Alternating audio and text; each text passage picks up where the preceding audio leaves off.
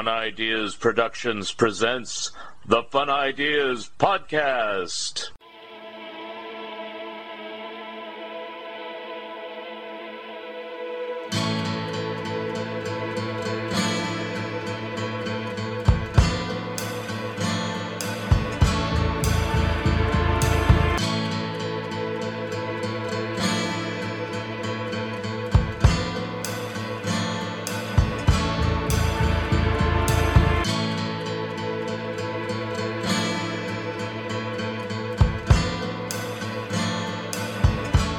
Hi, this is Mark Arnold, and welcome to Fun Ideas Podcast number 205. The Fun Ideas Podcast is brought to you in part by Freaky Magazine.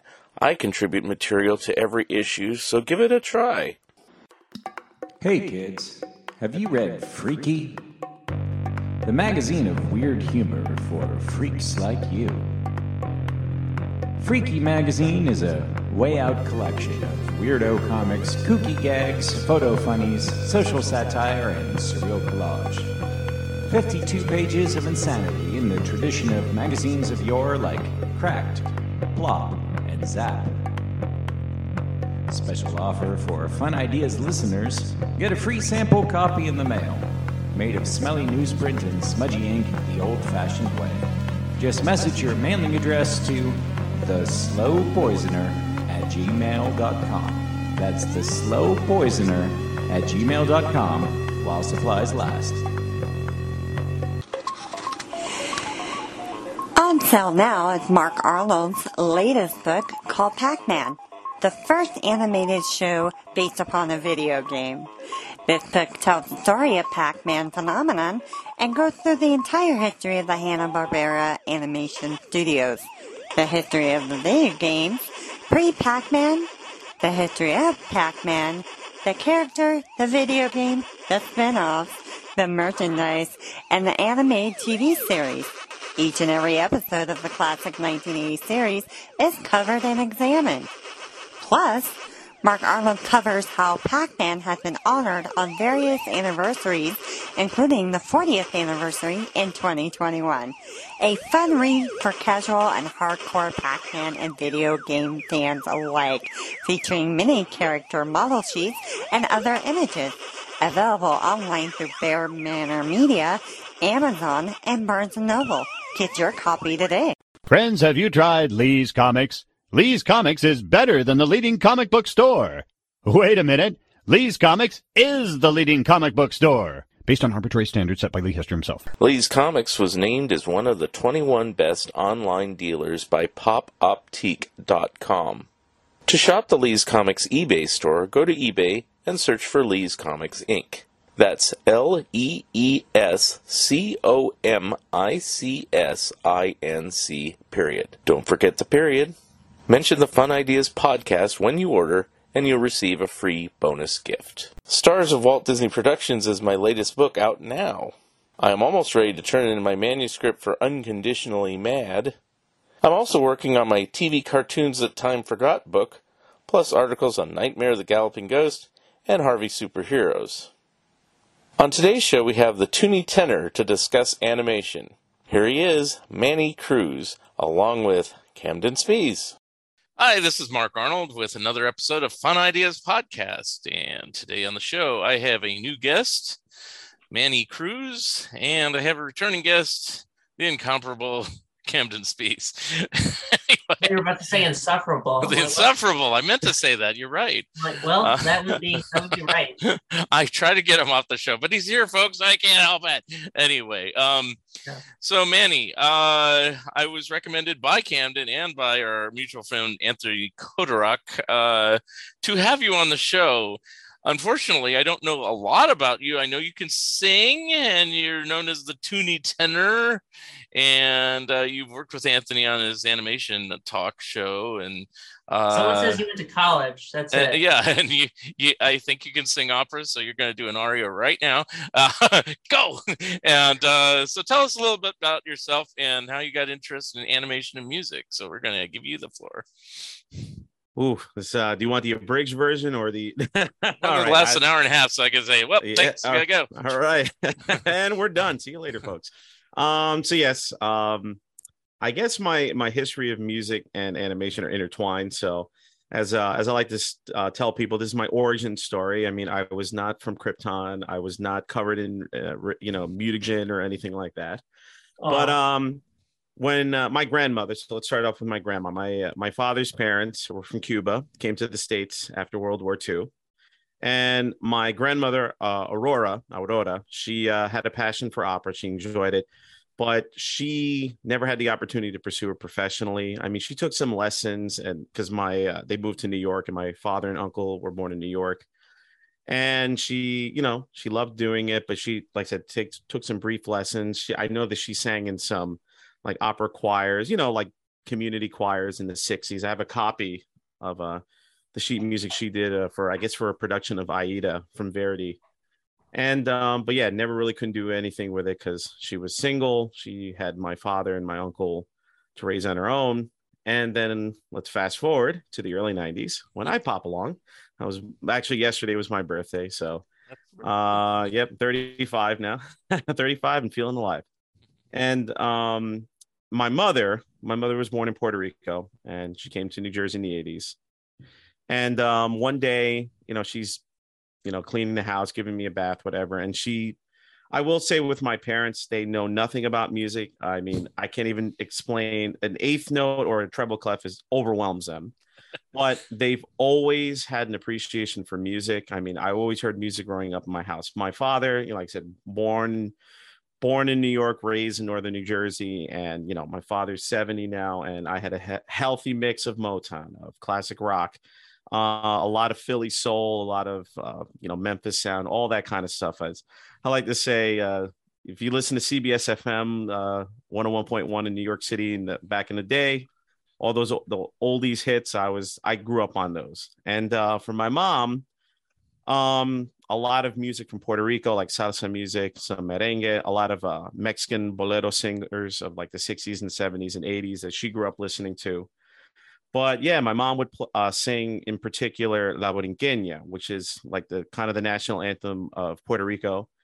And my parents are not singers. I mean, they could sing in tune, but they need a lot of work. And then I would notice my mother getting homesick, teary-eyed and whatever. And me as a 3-year-old, Mommy, why you crying?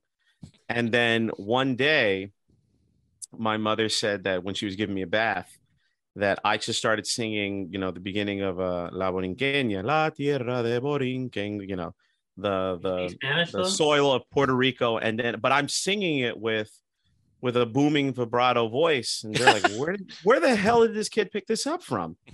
And pretty much, I mean, I had the tenor claw or the baritone claw and everything ready to go. And then I think it was a moment where they realized my grandmother was like the ability passed on to him, because my grandmother is a huge part of my life, and rest in peace. And I have recordings of her singing stuff from Puccini, in particular La Boheme, from Madama Butterfly. And she was excited finally, one of her grandchildren, one of the last ones, picked up the musical ability, because my brothers are not into music and neither are my cousins. And I would sing at home, stuff I would hear on the radio. Again, more Puerto Rican folk songs for my mom. There's a recording somewhere I got to listen to where it's me as a 5-year-old. And I'm like, my name is Emmanuel Cruz. I'm 5 years old and I'm going to sing En Mi Viejo San Juan. I'm going to digitize it. It's going to be my first single. All right. And of course, related it's going to play in the background of this podcast one day. I should. I got to find it. I'm only 3 years old.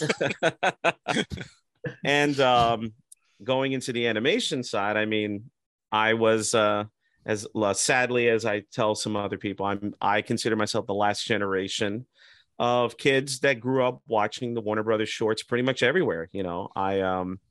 I saw them on TBS. I saw the AAP package on TBS, on TNT. Occasionally, I would watch the Bugs Bunny and Tweety show on ABC7 in New York. But most of what I saw was either on public domain tapes or Nickelodeon. I was a big Nickelodeon kid. Nickelodeon was my life as a kid. And besides, watching the Nicktoons and other stuff they had on there, I loved watching Looney Tunes on Nickelodeon. And what happened with the animation side was twofold. So I vaguely remember watching Bosco on Nickelodeon. This was, I think Bosco was pulled, I think 92, 93. So I was either 4 or 5 years old. And then one day, I think it was in late 2000 when I was in middle school. This is when the internet was brand new to me. And, I'm like, ooh, let me go on Yahoo for search engine stuff. And I'm like, remember those days when Yahoo was a search engine? And I'm there and just the word Bosco popped into my head. And I'm like, Bosco. I'm like, the chocolate syrup? No, the cartoon character that you used to watch as a little boy. And I'm like, and I remember like the vague image of him and whatever. And I'm like, God, I haven't thought of that in, a long time. So I go on Yahoo and I typed in Bosco. And of course, it showed me the chocolate syrup. But then I found an image of Bosco and I think it was him and Honey. So I was like, Bosco and Honey. I was like, oh, wait, this is starting to, everything's coming back to me now. And it brought me to a website called Looney Tunes and Merry Melodies, the early years on the former Toon Zone website. And then I started reading Bosco as a Looney Tune character. I'm like, wait, what? The Looney Tunes started in 1930. I'm like, what? I'm like, wait, they weren't made like, I assumed they were made, I don't know, maybe in the 60s, the 70s, whatever it may seem. Mm. And for some reason, it sparked like a light in me. I was like, I got to learn more about this stuff. And then I started going on Amazon when it was still relatively new, and I found Jerry Beck's book, the Looney Tunes and Merry Melodies, the complete filmography. Which one? And I just started the 1989 version. The blue one?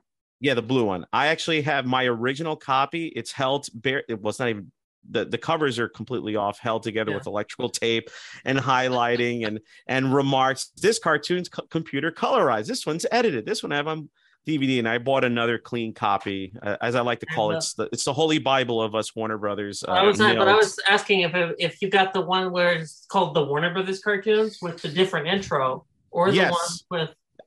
Well, the first one I got was the 89 one, with the blue one with the characters in the cover. The green one, the original, the 81 version. I during COVID, I was like, there was a ton of books, animation books I never had that were really cheap on Amazon, and that was one of them I purchased. I also got the That's Enough Folks, the one talking about black images and animation. I got the Tex Avery at MGM book. What's that? You should have gotten Lemon's book, because Lemon's book's the better book on that. Which one? Chris Lemon's book of cartoon research. He wrote a book called The Colored Cartoon.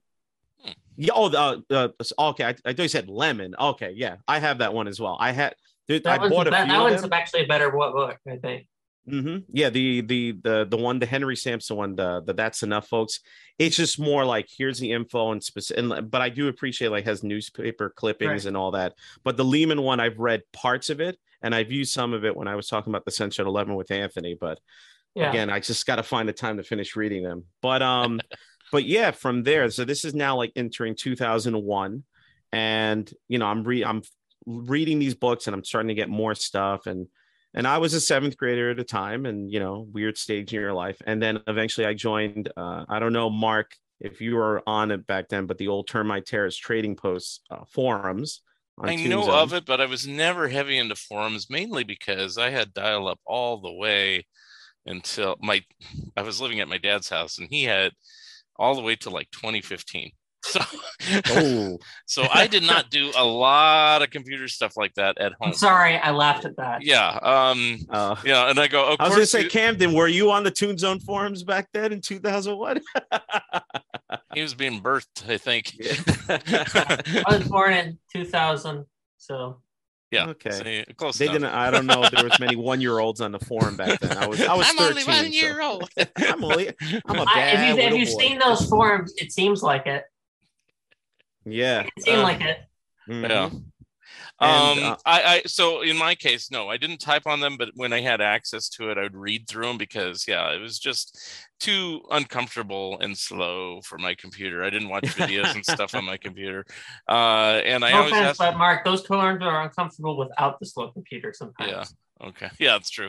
And I asked my dad, for years, can't we get it? And it's like, no, it's not strung up here, which I knew, but I was hoping for a different answer. But eventually I moved out and then like the year later in 2016, guess what? They finally strung it up here. It's like, which is good now. So when I visit him, it's like, hey, I can watch high speed, movies and streaming stuff, which, Mark, I laughed hysterically at the idea that you were still using a dial-up toy. Oh yeah. Yeah. So he wrote the total television book on a dial-up computer. Well, you don't need a fast connection to type a book. I mean, No. I guess now you do because I use Google Docs to do my thing. So you have to be on the internet. Back in those days, and when I wrote that one, I wrote it in Word. So I mean, you didn't even need a computer connection. You just need a battery or a wall socket. So and if you go way back, I had a manual typewriter or electric typewriter, or whatever. Anyway, ladies and gentlemen, the guy who wrote a book on Underdog's history was typed with a dial-up computer. Yay! Yes, I don't think I've ever touched a dial-up computer before. Well, ask Jerry Beck how he typed that Warner Brothers book of Mice and Magic. I mean, that was probably wasn't even a typewriter because I mean it was probably originally a typewriter, but then it was probably typeset. Or it could have been Will Freeball who typed it. We don't know. It was probably typeset either by type that you have to manually set or an early version of some sort of typesetting machine, that would do it, but who knows? Yeah. How do we know it was Jerry? It could have been Will Freeball who was typing. True, but I also mentioned Mice and Magic. Yeah. No, Jerry is probably doing all the grunt work. No, I don't know. I don't know. I tend to disagree with that sentiment. I know it's amazing how I used to do my fanzine Harveyville Fun Times for a number of years. All manual paper layouts, layout sheets, glue sticks, waxers, all that stuff, scissors, So. Sounds like elementary school to me. Yeah. And now you can do it all on Photoshop and all that stuff, but it's amazing I did it, looking back on it. But anyway, that's the way I did things. Anyway. I'm in an art history class and I hate arts and crafts. I hate them. Like I remember having to make a baby Jesus in 5th grade, and I would literally tell my teacher, "You're wasting my time. I'm wasting yours." And I'm like, "Can I make it on the computer?" And we had to use scissors. We had to cut something out for an art craft. I'm like, what kind of God would allow me to do that? Would make me do that? Yes, this is Kamden's enemy right here. No, my enemy is clay or having to cut something. Scissors and I get along fine if I'm just cutting something quickly. Elmer's school. Why do you have that next to you? Because I'm at my desk. I got pens and stuff here too, so I have brushes too even. Yeah, what's sad is I always use a Blackwing pencil when writing. I got a Ninja Turtle pencil in particular. Now, Anthony, how did you become involved with Anthony's podcast? Because I have a gripe to pick about Anthony's podcast that I've told him that I'm going to say live on the air. Okay. There was one other part of the origin story, but I guess we'll leave that for later. So. Oh, okay. I was going to say you can finish. Tell it now. Yeah, tell it now. We'll forget. Okay, I'll tell it now. All right. Let's see. I am merely your humble guest, so you tell me to jump, I'll say how high. So yeah, pretty much.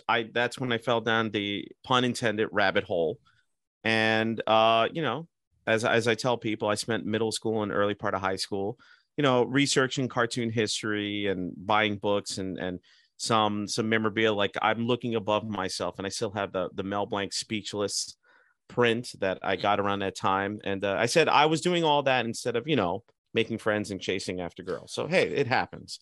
And one of my brother's best friends, he told me you're going to get out of this phase. And what happened was I learned a ton about Warner Brothers history. I started recording the shorts off of Cartoon Network.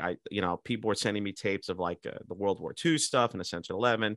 And it grew to fascinate me. And then it branched out into other things that I loved. For example, 2002, I was like, you know what? I loved the Ninja Turtles as a kid, and let me find out more. And then that's when I found out, they were originally a Mirage comic in 1984. The cartoon I grew up seeing started a few months before I was born in December of 87.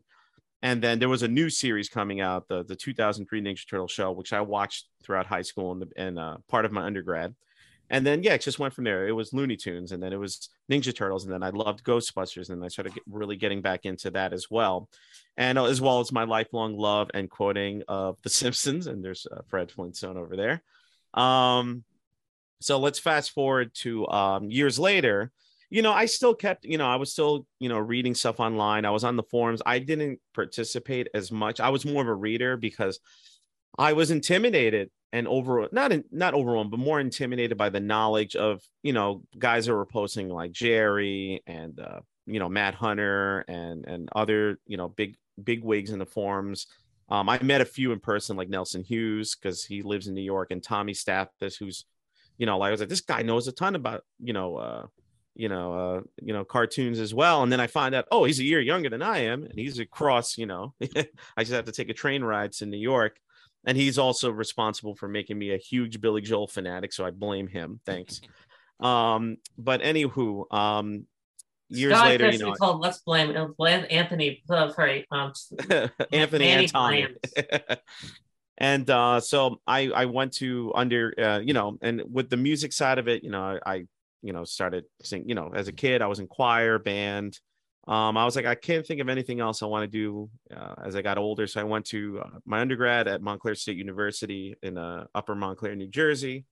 I got my degree in music education. I taught for a few years in my hometown in various places. And there was one time I was teaching and I needed something to do. And I mentioned, how I was like, oh, I learned a lot about music from watching cartoons when I was a kid.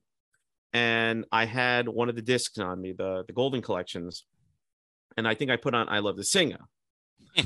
And something about it, I mean, like, again, I still was keeping tabs of what was going on in the animation world, more of a lurker as opposed to somebody who, like, you'll never hear me say I'm a historian, I'm a researcher. I'm just an aficionado. And honestly, I feel the same way about music, despite having 2 degrees in the subject. And I've been doing it almost 30 years now.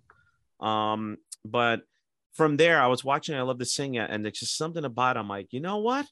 I never collected all the shorts. I got pretty decent amount on VHS and whatever, but the VHSs were sitting, in my house, collecting dust. So what I did eventually was I reached out, and I still had, I bought the Golden Collections, Porky Pig 101, all that other stuff. And I said, you know what? Let me start digitizing my collection. So I started digitizing my cartoons, putting them in my own personal hard drive. But then there was all the shorts that, like a lot of the older stuff from the 30s, a lot of the Patty Freeling 7 Art stuff, some of the Censored 11, whatever. So I managed to get copies of that thanks to Thad Komorowski. So thank you for that. And then finally, took me months of doing it, but I organized them all. I had every single cartoon ready at my disposal. And I'm like, let me watch them. And Matt Hunter was one that suggested do it in chronological order. I'm still doing it almost 5 years later. I'm in 1940 because life, but also the ones that I watched with Anthony, it helps add to my total. So so leading back to what happened with Anthony and then Kamden, this will be your cue. So I went to, I was teaching for a few years, but I have aspirations, and I still do, of being an opera singer, but I also have other interests. I enjoy singing salsa music. I started doing that a few years ago. I hated salsa as a kid because my mom blasted it every single weekend nonstop. But now I enjoy it. And all the other music I listen to, like I love The Doors, Billy Joel, Steely Dan, Stevie Wonder. I was listening to Sinatra before, Jersey's own Sinatra. So I went to Texas. I went to the University of Houston to pursue my master's degree in vocal performance, something that I wanted to do back in 2011, but I started teaching immediately after I finished my undergrad. And don't go to grad school during COVID. I don't recommend it. A few months after I started, COVID broke in March of 2020. And I was like, you know what? Yeah, I'm a classical singer. I got to learn about all. I was in college I was a freshman during COVID, so it's much worse. It can be much worse. That is true. Yeah. I mean, but yeah, like trying to, especially someone who's involved in like theater or music or anything that you really need to be hands-on. COVID. I had to build a science project in the dorm room when you couldn't leave the dorms. I had to record an opera in my bedroom with like, the professor sent me like a green Now you screen. go, Mark. Tell us how you just wrote a simple book in your bedroom. I thought he was good. I thought Manny was going to say I had to sing an opera with my mask on. Oh! I actually did my final semester. I did a Mozart opera, and I had a mask on, and I had my Apple Watch. It was La Finta Semplice, and I had my Apple Watch on underneath my costume. Was that? You speak the languages you sing? I had to study a little bit. When I did my undergrad, you only had to take a semester of a language for music. Oh, if you took a semester, that doesn't mean you speak it. Well, if you get a degree in vocal performance in undergrad, you have to have at least a year of Italian, German, and French. I managed to only do a year of German, a semester of Italian. And Italian is similar to Spanish. I mean, Spanish is my second language. So there are some similarities. German, like I said, I took it a year. I know bits and pieces. French is the one that always throws me off. Beautiful language to sing in. But once you start dropping consonants, I'm lost. So, yeah. So when I was in grad school, once COVID hit, whatever, I was like, you know what? And before the COVID hit, I took a film music class with Dr. Kendra Leonard, and awesome professor. I had her for music history review, and she was doing a film music class, and we were, pretty much going from the silent era all the way up to recent stuff. We had to write 5 different papers of films based on different times. Yeah. And she's also a big fan of silent music. And if I remember correctly, she runs a website about silent music and like resources available for it. And from there, she knew that I was a big Warner Brothers buff. And she was like, kind of like leading me in a direction of like, really, about these cartoons. And obviously you're a musician, like really start getting into it more. And I had a professor in undergrad that said, you're a musicologist, but you don't realize it.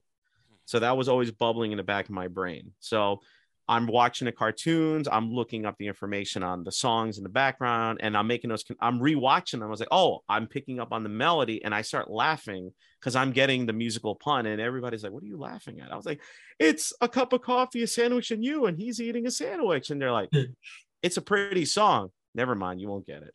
So, so during COVID, I listen to YouTube a lot when I drive or when I work out or, I'm in the store. YouTube Premium, money well spent.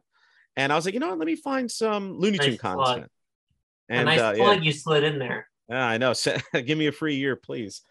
And I typed in, because, I listen to like stuff about wrestling and other cartoons and whatever, but there wasn't much Looney Tune content to listen to. So I typed in, whatever, Looney Tune history. I'm like, even though I know this stuff, it's just good way to kill time.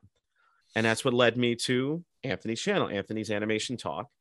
And I was like, oh, and I listened to it. I was like, oh my God, this guy's Australian. I can't understand. No, I'm kidding. But Trip of the Bobby, mate. Do my best Rocco from Rocco's Modern Life, cobblers. And but I started listening to it. I was like, all right, it's pretty cool stuff. Some of the earlier cartoons. And I think around that time he was like in the late 30s, early 40s. So I was like, you know what? And I saw him posting on Facebook as well. I was like, let me reach out to this dude. So I messaged him on Facebook. I was like, hey, my name is Manny, blah, blah, blah. I'm a musician, and I'm also a huge, Looney Tune nerd. If you need any music help, like especially when you get to like Rhapsody and Ribbits or whatever, I'm your man. So he messaged me back, and he's like, get lost. I'm blocking. No, he was like, thanks a lot. I enjoy this. Yeah. This is funny. We're just ribbing him the whole time. And he was like, no, I have a music person who was Steph Stilley at the time. So hi, Steph, if you're listening, she always provides great musical knowledge as well. And then about a few months later, he messaged me again. He's like, hey, you want to come on for a recording? And this was right around the time I was finishing my master's. I was doing my comprehensive exams and all that. So he brought me aboard. And I think the first cartoon I did was Buckaroo Bugs. And I recorded it with him. And I think it was Blue Genocide. So hi, Blue. And the recording quality, I didn't have this setup. I had this microphone, but not this setup. I sounded like crap. It was terrible, but we were having a good time. So then he brought me, I think, to do Goldilocks and the Jiving Bears. And then it's just, he's like, all right, cool. There's a good flow going here. It kept bringing me on. And, I was like, please, I have no friends. Let me know. But next time we'll record your commentary. And yeah, from there, it's, I enjoy doing the commentaries with him, and I'll again, you'll never hear me say I'm an expert on the subject. Right. Like that's what I was going to ask. Do you consider yourself? Do you think you know more about a certain music? Because there are a lot of music cartoon historians. There's Daniel Greg Goldmark. Ehrbar. There's Greg Ehrbar. There's Daniel Goldmark. There's. You had to say Greg Ehrbar twice because it's not that many. That's it. Yeah, but I mean, I've and Anthony's told me to do this a few times, but I'd like to reach out to him eventually and see what I could do. I mean, a long-term goal of mine is obviously to finish watching all these cartoons, but really digging more into, possibly looking at, the archives of Carl Stalling. Or I know when I was recording a commentary recently for The Wearing of the Grin, looking at some of the archives for Eugene Podeny. I always say that wrong, but so far I've recorded close to about 100 commentaries with Anthony. Wow. We love working with each other. I'm surprised he's not sick of it yet. But I guess the last point to this, and then we'll get to the beatdown, is I started thinking too, like, how did because again, like I mentioned how I don't come from a musician family. Nobody in my family does music, but my grandmother had a thing for it. And I also forgot to mention, I go to school. Okay, so this is what. So I got it from my grandma, and fortunately, my parents have always supported me. Not so much my big brother, but so I go to kindergarten, and I'm in kindergarten music class at my elementary school, George Washington School 1, Elizabeth, New Jersey, and I'm in kindergarten music class, and I just start singing Largo al Factotum from the Barber Seville, or, Figaro, Figaro, Figaro for most folks. Did your head shrink? And I'm just going, yeah. And well, actually, it was when I was singing, I think one of my classmates was throwing shoes and pencils at me, but it was I'm going Figaro, Figaro, Figaro. And Mr. Walker, again, rest in peace, Mr. Walker, Jacob Donald Walker, thought that I was, mocking opera. He's like, "What are you doing?" And I'm like, "I like this music. It's nice." So, and again, with this vibrato voice that nobody knows where the hell I got from. So leading into first grade, he was like, let me see what I could do to help this kid. So during my lunch breaks, he would teach me, like he taught me My Country 'Tis Thee, the melody of it. I didn't know how to read music yet at the time. And I have it on video. I have to find a better copy. But the first time I performed in public was in my open house in my elementary school, November of '94. And I'm singing My Country 'Tis Thee again with a voice that people are like, where is this voice coming from? And, when I was a kid, it's hard to believe, but I had a mullet. So I think my powers initially came from my mullet, and then it just absorbed into my body as I got older. So, and then from there I got hooked, and, I've been doing music ever since. But it was in grad school that I made the connection. Where did I learn the Barber Seville from initially? And the way that I was specifically singing it. And I was, again, watching shorts one day, and I was rewatching Notes to You, the Freeling short from with Porky Pig. And I was rewatching the scene, and it's just my eyes opened up like, that's where I got it from. Because I had Notes to You on a public domain tape as a kid, and I watched it religiously. And I'm like, this is because I don't remember really seeing Back Alley Oprah as a kid or Long Haired Hair as a kid. I'm like, this is the one that I saw tons of times. And I was copying Mel Blanc as the cat singing that aria. And it was kind of like my nerd geek side and my musician side came together nicely and melded. And then around the time I started recording with Anthony, I genuinely enjoy performing, and this is what I want to do full time. So I had a separate. Was that? So you started singing opera on Anthony's show, and you had to just cut him out. Yeah. And I, trying to promote yourself, I admit I'm not the best at it. I had my own personal Instagram account, and I had one that was like Emmanuel Cruz tenor and blah, blah, blah, nice and fancy and formal. And, I'm a classical opera singer or whatever, but there's people like, you don't come across as one. I was like, why? So I was like, yeah, because you're not a jerk, like many of them are. And I had that separate account, and I'm like, I need to change something up. And again, when I started recording with Anthony, I was like, let me try a new name. So I'm thinking of like a gimmick, as we say in wrestling. And then I came up with the Tooney Tenor. And then I'm like, oh my God, that sucks. That's terrible. I erased it. I went back to Emmanuel Cruz. And then a few weeks later, I'm like, let me run with this. So I changed it back. And instead of doing like tune as in Tune, like Looney Tunes, I'm like, it's too on the nose. And the tenor part already covers the musical side of it. So I wrote Tooney, and I added the E specifically since my first name, Emmanuel, starts with an E. And then I was like, you know what? This is my gimmick. Let me run with it. And then Anthony was like, hey, do you want me to call you the Tooney Tenor Recordings? I'm like, sure. And from there, I started. It's a work in progress, obviously, but my other aspects of social media. But at the end of the day, I love music. I'm knowledgeable about it. I love, as I call myself, a multifaceted geek on different things, but mainly my love of Looney Tunes, The Simpsons, Ghostbusters, Ninja Turtles, and Avatar: The Last Airbender. Those are like the main things that I enjoy the most. And I just love talking about them, learning about them, and, meeting new people and interacting with them. So I wanted to say, Mark, that I told Manny that he should have if you do a spinoff, it should be called Hairless and in Tune with Emmanuel Cruz. And you spell hairless, Hare. And he was like, oh, no, I was like, I love it. That when Kamden, when you sent me that, I was like, I was genuinely laughed. I was like, oh, I am so fine with bald. I've been shaving my head for 9 years. Because I'm the only one here with a full head of hair. So yeah, mine's slowly falling off. Yeah, I started noticing I was getting a spot up there in the back of my head, and I was 26 at the time. This is back in 2014, and I had a mullet as a kid. I used to, when I was an undergrad, I looked like I got shocked with static electricity when I woke up. And I started noticing, the hairline was receding in the thing. And I started watching Breaking Bad around that time. And I was like, you know what? And you got the Heisenberg look. You got into drugs. Didn't see you for a while. You went all out. Music teacher turned drug overlord. But I shaved my head for the first time. And and everybody was like, and they saw you out in the desert with no pants on. Pretty much. I mean, well, that's a weekly thing. No, and there's no deserts in New Jersey. What am I saying? Maybe in New York, but yeah, I started doing that in 2014, and I briefly regrew it, and then 3 times I heard 3 different people say, "Oh, your hair is getting thin." One of them was my brother, so yeah, that's just him being the way he is.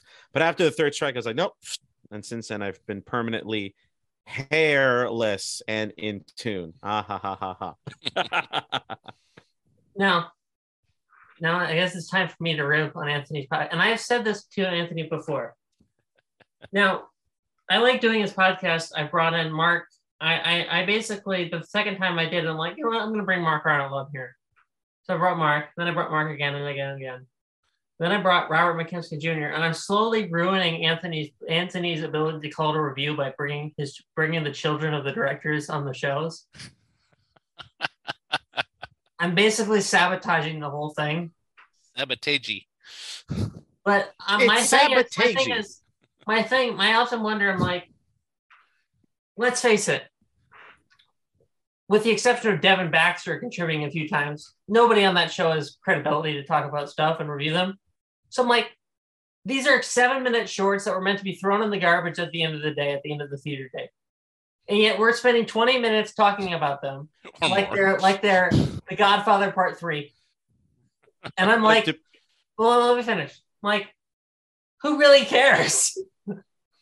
That's a valid point. I liked Anthony's podcast because there was a different reviewer. I know what you were talking about. He was called himself a critic. Oh, yes. Yeah. Go ahead. I thought he was kind of snobbish. Okay. I never listened to Anthony. I'm like, oh, one of these guys. The whole time I kept thinking, when I kept seeing his name pop, oh, one of these guys. I'm like, all right. I found out who Strum was. So I'm like, all right, I'll listen to him talk, I guess. I got time to fill. And I'm like, you know what? He's not as bad as I thought. And I'm like, then I listened to a few more, and I listened to one. I think I listened to some with Matt Hunter, who I admire from his blog, from his websites that are now defunct. Curse you for defuncting them. No, I'm just kidding. But I'm like, all right, I like it. And I listen to more. I'm like, all right, I really like it. Okay. But so I'm like, all right, I'll do it. But I always think to myself every time I'm doing these, and I'm like, who really care? And like in 1946, Friz Freeling wasn't thinking that we'd be reviewing these things on a YouTube video, and like people would be commenting about, I don't know what they commented on yours. I think they commented on mine one time. And he said, someone said, I brought Robert McKimsey Jr. and I call him Bob. And he's like, why are you calling him Bob? I'm like, because that's his name. That's what he wants to be called by. Why aren't you calling him Robert? I'm like, do you not know that or my other favorite was he interviewed Jake Friedman, which I actually, one of the people who begged Anthony to do it. Okay. And we were talking about it. And the first comment was, he made the whole thing up for the Union story. And I'm like, what? Wow. But I often wonder, I'm like, who really cares what we're saying right now? Oh no, you're growing up. Welcome to our world. Yeah, I know. But no, I mean, it's like, when you're younger, seriously, when you're younger, this stuff is your life. And so, yeah, you think it's the most important thing in the world. As you get older, yeah, you're supposed to not pay attention to it. And I'm sure Friz and Chuck and Robert and all those guys, when they did these, the most they were probably thinking of is maybe audiences appreciating it and possibly an Oscar, and that's it. They weren't thinking about people critiquing them even at the time, or much less 50 years, 80 years later. It's like, Rarely did these things get reviews or anything pushback. There's a certain cartoon, I cannot reveal any info on this. Mark, when's this going to be published? Maybe I can. About a week or so. All right, then no. But there's a certain cartoon that was so popular, which it was the first appearance of a rabbit. Gives it away. Mm-hmm. That was so popular. It got radio recreated on the air. Live on the air for a radio show, and it was reviewed everywhere. There are certain cartoons that might get reviews. It's rare. Like, I know a Wild Hair did. Gerald McBoing Boing did a lot. The UPA stuff did a lot. Steamboat Willie obviously got reviews of Three Little Pigs, but you wouldn't see, I don't know, Racketeer Rabbit get some review in the Times. So, but what I liked about Anthony's podcast, he wasn't just, I liked some guests better than others. Sorry, guests. Clearly not me. No, what I don't like is like, that's what I was thinking. I was like, all three of y'all, we were on the Hillbilly Hair one, right? And y'all were all talking about how you didn't like the first half of the cartoon. I'm thinking to myself, I don't think this is what we had intended, but this is fun. I'm going to keep doing these. Yeah. So I don't mean this in any harm, but I have to think to myself, why do we do these exactly? It's like, I often also wake up, I often think in my bed at night, I'm like looking around, I'm like, this whole planet was like, I have a hard time falling asleep at night. So I'll like think about random things. Like this whole planet was like, I don't know, a bunch of molecules at one time. And now we're making giant Knickerbocker figures of cavemen that made up from. All I'm going to say in response to all your commentary is, enjoy it while it lasts. It may not be here after you're gone. So, it will be here, but you won't. So it's like, enjoy it while you're here, That's something I've been thinking about too, I mean, everybody's like, oh, you're still young, you're 35, but it's just, again, you you get older and older, it's just like, just appreciate these things, for the moment. And let me just tell you something that what many people have told me, whether it's Caitlin McGurk or not Caitlin McGurk, sorry, whether it's all the people have told me, once you've went down and Mark's down that rabbit hole, you're down that rabbit hole, I'm down that rabbit hole. Once you start buying books on things, and once you by the time you've filled your shelf, you're never going back. That's what they always say. By the time you've bought the 57 comic book rack, you're never going back. Right? Yep. You're like this forever. Yeah.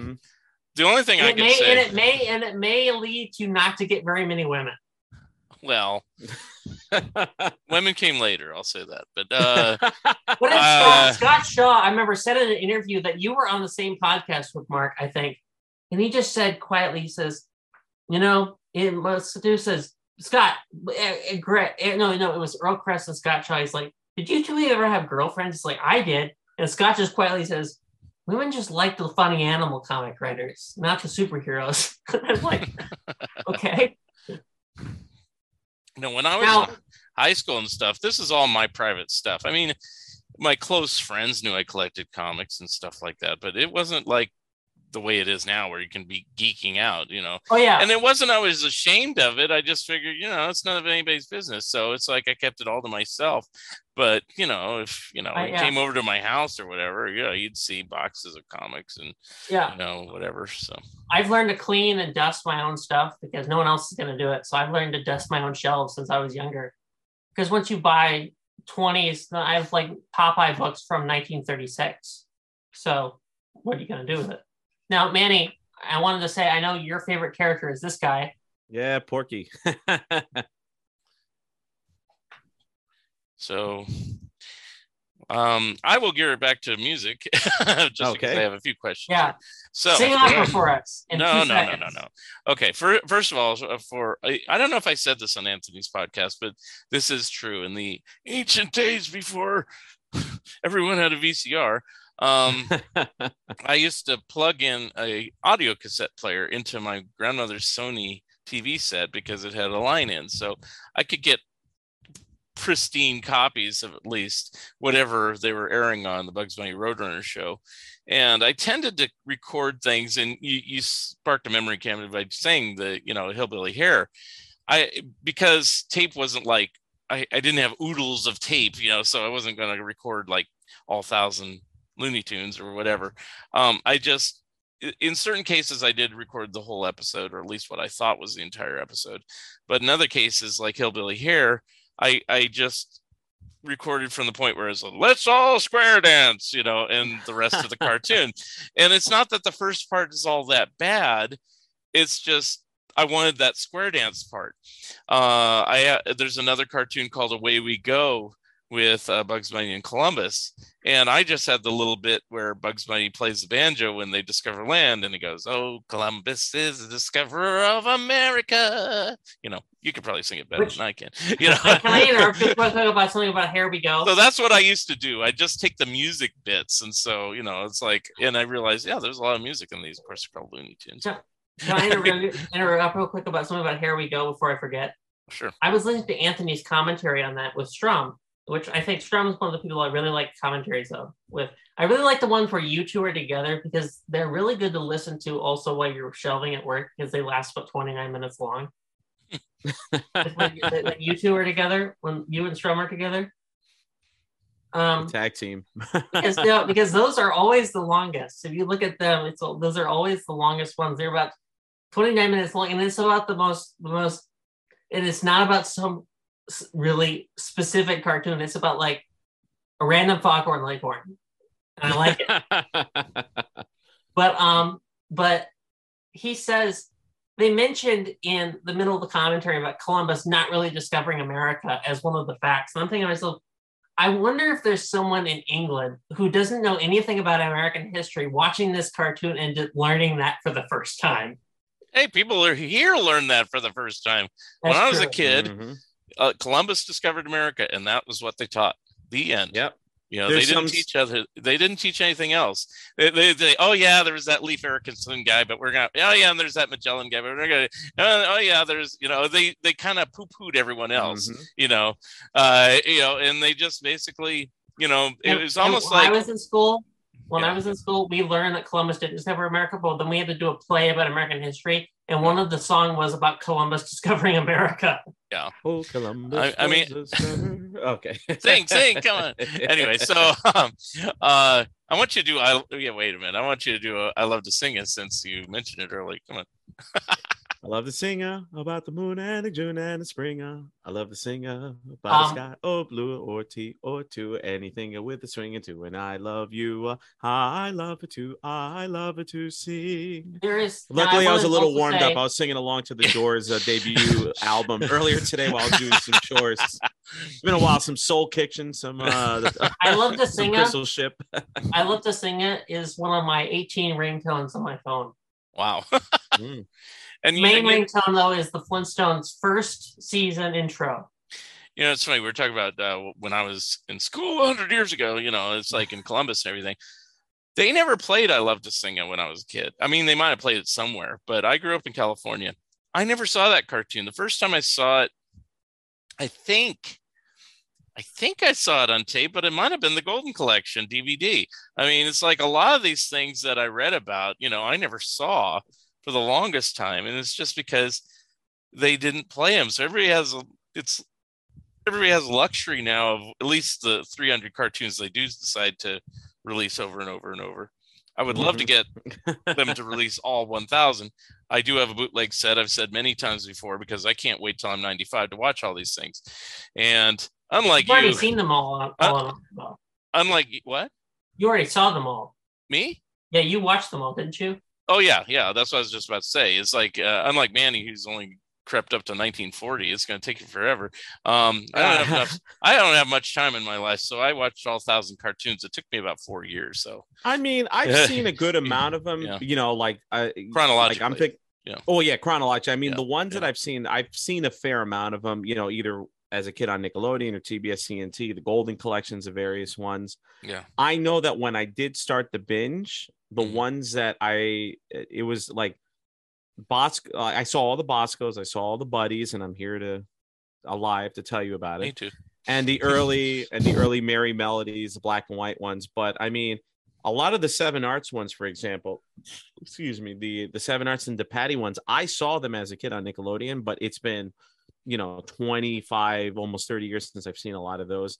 And even some, like, I think it was yesterday, actually, as I was celebrating my birthday, I was eating some sushi, and just because Anthony was talking about Mary Had a Little Lamb, and we were messaging each other. And of course I was like, I love that scene from Drip Along Daffy when Daffy gives Porky the drink and they start quoting Mary Had a Little Lamb after how powerful it is. And just and I'm rewatching it. It's been a while since I've seen that short, and I was like, God, I forgot how funny this one is. And of course in beautiful HD and all that. But you know, and especially now too with my musical knowledge, it's like I'm rewatching them and picking up on all these cues that Carl Salling did. And even though I know I have a list of the cues that are in these shorts that I use for part of my research, sometimes I look at the list after I watch the cartoon, so I could try to find as many cues as I can just by listening to them. And then I come back and I didn't pick up on that one. Or there's certain ones that like certain classical cues that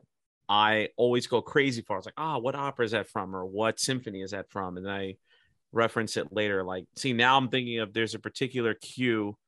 I always forget it, but you hear it in Russian Rhapsody. I think you hear it a little bit in Hair Meets Hair, but I know it's from Wagner, but it's a ba ba bum bum ba ba ba bum bum ba da ba ba. And again, I it's one of my favorite cues, classical cues that I hear in these shorts. And every single time I think about it, it's like, I forgot now. I'm going to go look up for it later. Oh yeah, it's blah de blah from this Wagner opera or whatever. So, but it's just like, you know, or even again, it's just like you're listening to a song that you've heard a billion times and whatever, but just like there's another listen to it. Like, I think it was like a salsa song that I really enjoyed, and I was re-listening to it lately, and there was like something in the percussion part that I never noticed before, and especially now with how high quality, you know, the audio engineering and recordings are, but it's just like, holy cow, I never picked up on it. And then you have to rewind it. And of course I'm showing my age, I'm going rewinding it, and I do that, you know, if I'm talking to a little kid, like, hey, when you rewind it, you're like, why are you doing that? I'm like, never mind. You won't understand. Here, let me call you back. I'm like, why are you going like That's right. I guess you'd have to do it this way. Let me call you back. Let me call you back. Yeah. So do a rotary phone while you're at it. So when I'm always watching cartoons, and I've always Mark knows, and I was talking to him back and forth while I was doing it. Like I watched all the Three Stooges films, and I watched all the Laurel and Hardy films within like 2 months. And I just finished watching all the Columbia cartoons within like 3 months. Right? And there's about 400 of those. But the way I do it, the way I get it done is like, I'm able to finish it. I don't know how I was able to finish it in 3 months, because I'm up till 2 a.m. doing an essay on something, and I'm never watching cartoons. The way I do it is like while I'm eating in the morning or something like that. Mm-hmm. I might finish, they're 6 minutes long, so I might finish 8 of them if I have them playing through a loop. Yeah. And that's why I'm always finishing them within a few months. So if you're watching 8 of it, if you're watching, like, for example, you watched one a day, it would take you 2 years. Right. This is a question for both of you. When you watch old cartoons like that, when you're trying to watch a whole series, do you take notes on them or just watch them? Depends. Watch them. Okay. Unless I'm doing it for like a podcast or something. Well, yeah, like that. But I mean, usually you're watching just one. If I'm writing an article right now, yeah, like right now, I'm writing an article about old time radio, which I found that the cartoon fans seem to like me a lot more because I like old time radio, which really sets me apart from the other ones. But then I like cartoons because there's about 100 different cartoon fans, but when you like old time radio, they immediately kick you. Thank you. Now I want to say thank you, Mr. Keith Scott, for providing me with some rare audio clips that no one has heard since, except for some old time radio people. These will be on Cartoon Research soon. Cool. The reason I asked that is because when I watched the 1,000 Looney Tunes, I was just so enamored to watch them. And then I realized, because even Jerry Beck and Will Friedewald didn't watch them in order, and they split it up. If you read the book, one of them did the 30s and the 50s, the others did the 60s and the 40s or whatever. And so they didn't watch all the cartoons chronologically like I did, and what Manny's attempting to do. What I regretted, but I guess I can watch the set again, that's why I own it, is I wanted to write down little notes about the first time this joke appears, this song cue appears, this thing, because I was doing that mentally. I go, oh my God, when I get to a certain cartoon, this is the first time they ever say, I knew I should have taken that left turn at Albuquerque, but it doesn't say that necessarily in Jerry Beck's book. It'll say that quote's in there, but it won't say that it's the first time, because I don't think they even knew it's the first time because they weren't watching them chronologically. And since they don't have it that way on any of these golden collections, you don't get that sense of the progression of these things over the years. And it was fascinating. The one thing I did remember is that I think out of all the directors, Friz Freleng was the most arguably racist of the directors, because there's more in the censored 11. And it might be because he was a director longer, but also he just tended to dwell on that type of stuff, it seemed like. There's that one cartoon, I don't know what the title is, it's more racist than any of the censored 11, though. Yeah. Mm-hmm. Going to Heaven on a Mule? Yeah, that one. Oh, Anthony hates, and with all due, it's exact. I know exactly right. What I like. And I always say this about the censored 11. Okay, Cold Black. I'll admit that there's some parts to it that make it a gold standard animation wise. But what is the appeal of any of the other ones? The other censored 11, you mean? Yeah, what is really the appeal and interest of any of the other ones other than Cold Black? I might be able to. I think it's the fact that they're censored. Because I read somewhere the taboo of it. That's why. What? It's just the fact that they're censored. Yeah. But I don't understand what is the godforsaken love for those cartoons other than Cold Black. I actually do. I mean, as a musician, there are certain I know, like with Goldilocks and the Jiving Bears, there are some aspects of it musically that catch my attention. Right.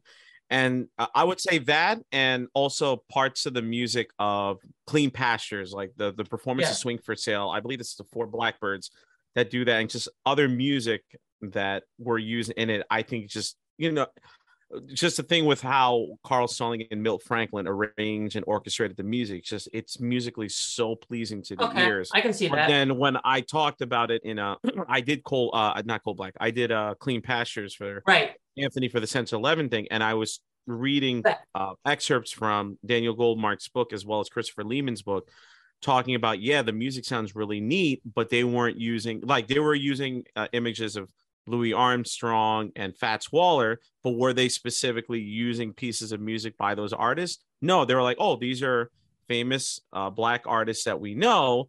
Let's use music that sounds black. And again, that's by the way, I wanted to clarify something. I never actually considered this with Anthony's podcast until I was listening to the Censored 11 commentaries. And that's where I was like, no offense, Manny, no offense at all, but I was like, what good does it do to have a bunch of white people talk about the Censored 11? What good does it do to have Latino, an Australian and a New Yorker? He ain't totally white. I ain't white. No soy blanco. Yo soy latino. Para que tú lo sepas. But I didn't know that at the time. In fairness to me. Yeah. Right. My the way I sound, it's Right. I've had those instances where I knew that way you were from New York. So and I knew that you were from New York and get it right. So, big difference. But English is my first language, but I've had times where people come up to me, they're like speaking slowly in English. I'm like, I understand everything you're saying. Like, what are you doing? But that doesn't matter. What point does it have to either have anyone who's like, what is the point to have not someone who's not, what good does it have an all not black audience talking about a cartoon that clearly there's Huey Nelson that he did chime in for a few of them. He did change that because I know that Thad also made that same exact comment to him. Which I agree with 100%. I mean, I'm not saying, well, yes, I'm a minority as well, so I should, but it's not like I have a good source of reference. It's like when I'm watching stuff about Speedy Gonzalez, like someone said, well, you're Hispanic, you could talk about this too. I'm like, I am Hispanic, but I'm not Mexican American. I have family from Puerto Rico and Cuba, and I could understand some of the aspects of it because there are some cultural similarities that Mexicans have with, Hispanics from the Caribbean. But at the end of the day, it's like, no, talk to somebody Mexican American. Let's face it, half of their black comedy comes from Amos and Andy. Exactly. Yeah. Yeah. So. And all the minstrelsy and vaudeville and all that. It comes from Al Jolson, Amos and Andy. it's. So that's what I was thinking. I'm like, and Justified, Anthony agreed with me too, right? And Justified, and I was like, because the other reason though is not really him as much as at what point do we need another video about the Censored 11? There has to be on YouTube, there has to be 500 different clickbait videos saying, look at these random Looney Tunes cartoons no one has seen before. Yeah, right. Yeah.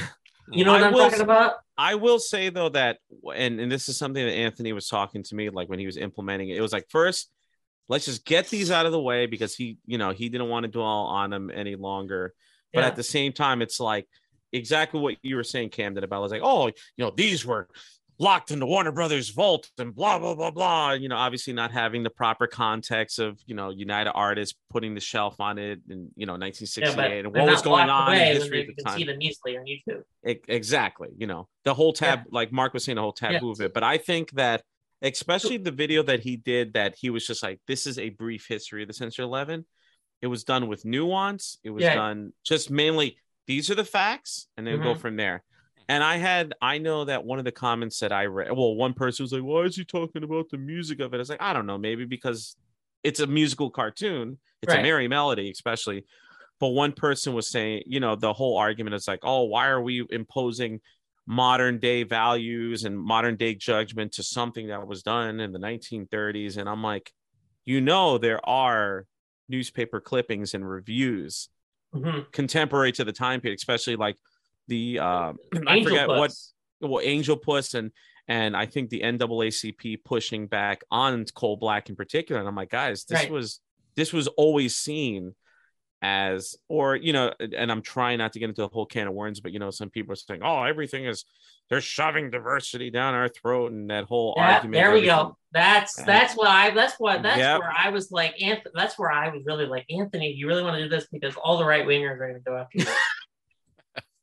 Oh boy. Well, he's out in Australia. It's gonna take a while for them to get Okay, I will say this. Okay, you asked an interesting question, Kamden. Other than Coal Black, is there anything of merit in the other 10, right? Is that basically it? Yeah, that's what I was asking. Is there anything? Well, okay. Is Jungle Jitters one of them? I don't know the Censored 11 off the top of my head. I think that's one of them. Okay. All right. Stupid cartoon, pretty bad. Okay, yeah, terrible. But even as a kid, I used to imitate, because they just showed it on regular TV when I was a kid. They did show that one. That when they have, the main guy that's kind of like a goofy ripoff, and he goes, hope, hope, hope. I used to imitate that all. I liked elements of some of these things. I didn't care about the racist part of it. I just figured that's what they did back then. We didn't know any better. Yeah, that's what I thought too. And even my dad said, but they still didn't show when I was a kid. Bugs Bunny, Nips the Nips, and a few others. And the reason why, I didn't even know about them. And in San Francisco, there was a TV station called KTVU Channel 2. It's ironically a Fox station now, but anyway, at the time they used to show like everything. And they showed Looney Tunes afternoon and morning, blah, blah, blah, blah, blah. And then one time they had 10 o'clock news, and they said on the 10 o'clock news, and this is years before they called them the Censored 11.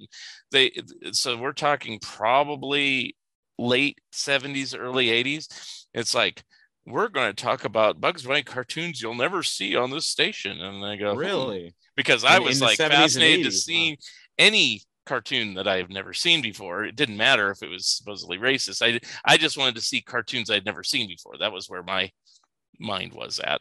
And so they show it, and they show the clips, and they show the worst clips, the good rumor man, coming out and Bugs Bunny, everything of Bugs Bunny, Nips the Nips. And it's like, I turned to my dad and I said, did these actually come out? And he goes, yeah, that was common, because my dad's still around. He was born in 1938. He saw them in the theater when they came out. He remembers World War II. And he goes, yeah, Japanese were bad guys, and they held no punches on calling somebody an offensive name, like even Nip, which is in the title of the cartoon. I'm saying it just for the sake of saying the title of the cartoon. I'm not going to be so Bugs Bunny N-word, the N-word, then it sounds even worse. Anyway, it's just, that's the name of the cartoon, like it or not. But yeah, I was just, and that's where it opened my fascination to it. I don't think it must have been the late 70s, because it was before Of Mice and Magic came out.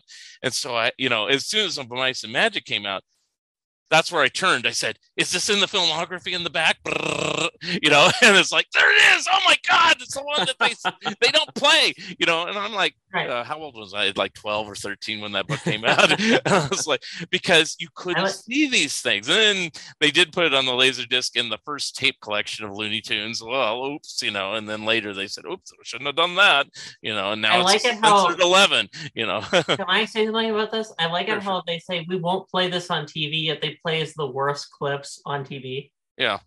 Well, at the time, that was only in San Francisco. Home video was just coming out, so they didn't think people would sit there and tape it, but probably somebody did, and of course now it's readily available on YouTube. Toddlers can turn it on. It's like, I want to see Bugs Bunny. Right. That's where I hate it.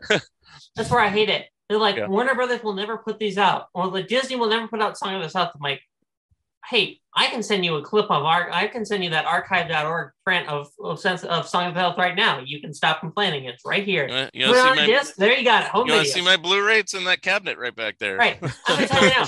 Every time I go on Facebook, there's always a bootleg copy of Song of the South for sale in the ads. Yeah.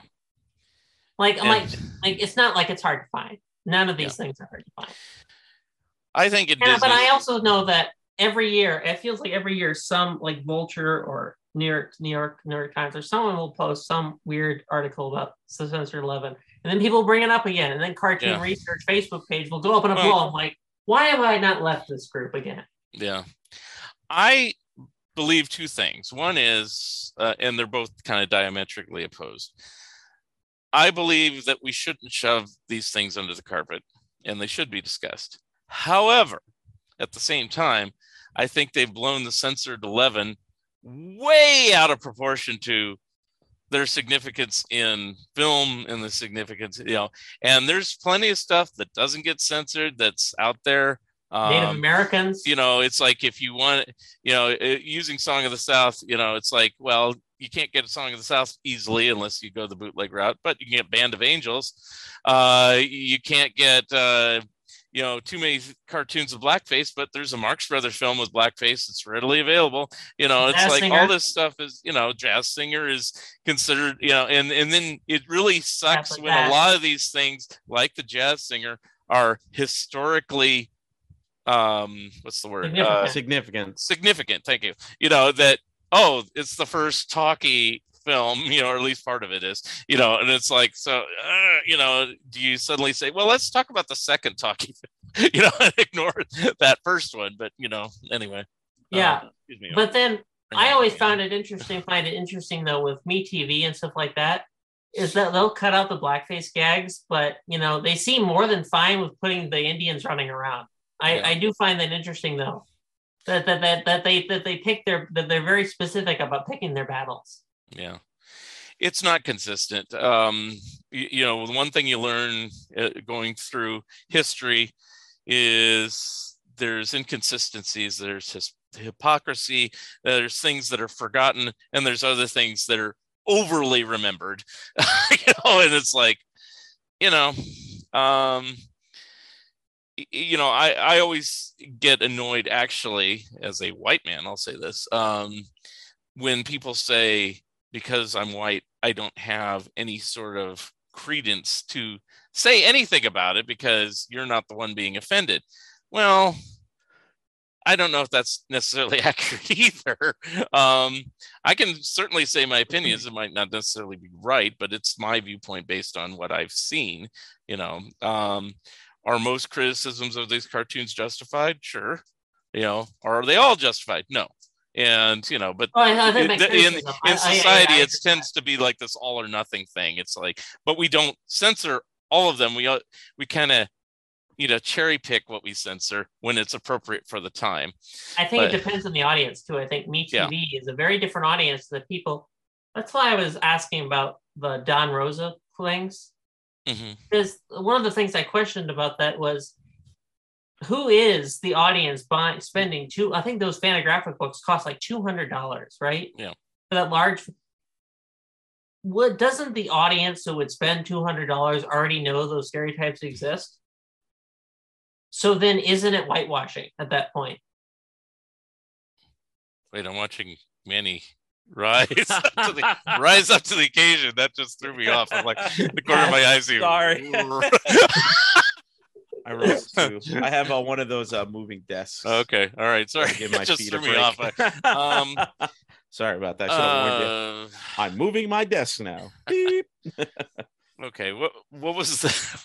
Because like, if you're gonna say let's say, hey, here is Warner Archives putting out the complete Popeye. Yeah. Let's say they skip Popeye a la mode, right? Yeah. Well, the audience for that disc probably already knows that cartoon exists. Yeah. So at that point, it does seem like a Warner's home video thing would be whitewashing it. Yeah. They did release that when I bought that Blu-ray. That was the first cartoon I went to, and it's funny. I was watching it with my mother, and she's like, because I'm like, I've heard of Popeye Alamo, but it was the first time I ever saw it, and my mom was watching it. She's like, I remember watching this in Puerto Rico when I was a kid. So this was sometime in the 70s when she saw it, and I'm just like, it's like, oh wow, yeah, like you. That's how well they distributed cartoons right there. Excellent job back then. Yep, and or as she calls them, Popeye. Is it Popeye, Oliva, and Bluto? There you go. So Alamos, Oliva, Olivia or something like that, like Olivia. I know that, but the thing about it is, I hate it when people complain about a disclaimer. Like someone said as a review of the Tex Avery Volume 1, it says, we are tired of being lectured. And Thad smartly said, why are we going through this again? You got the cartoons, live with it. Yeah, I don't like disclaimers, but if it helps get it released, I'm all for it. I don't mind disclaimers. I don't mind disclaimers. That puts things in context. Yeah, that's what you kind of need. Yeah. And plus, by the way, most disclaimers, if you press that little skip button on your remote, they'll usually skip it. Yeah. So, yeah, is that a reason to give a 1-star review for anything? Yeah. No. So I mean, it's like I don't like them, but I put up with it because it's like, to me, it's like, But I guess people are dumb and they don't necessarily understand that something is a product of their time. I mean, when we started, Manny thought something that I used to think about Disney cartoons. It's a similar type thing. You thought all those Boscos were done in the 60s. When I was a kid, I was a kid mainly in the 70s. I thought all those Disney cartoons like Snow White and Peter Pan, or Pinocchio or whatever, all of those were done in the 60s because they're all lush and colorful and blah, blah, blah. I must have been smarter than both of you. Well, you had access to information. You grew up with the internet at your disposal. You had Encyclopedia Britannica. You had to drive to the library and look it up. Which is exactly what I did. So I looked up Walt Disney in the Encyclopedia Britannica because I wanted to learn a little bit more about him. And it says Disney is known for films such as Snow White, 1937, and I go, that's older than my dad. What? What? I remember those days going to the Pathmark, which is one of the supermarkets here in New Jersey and New York.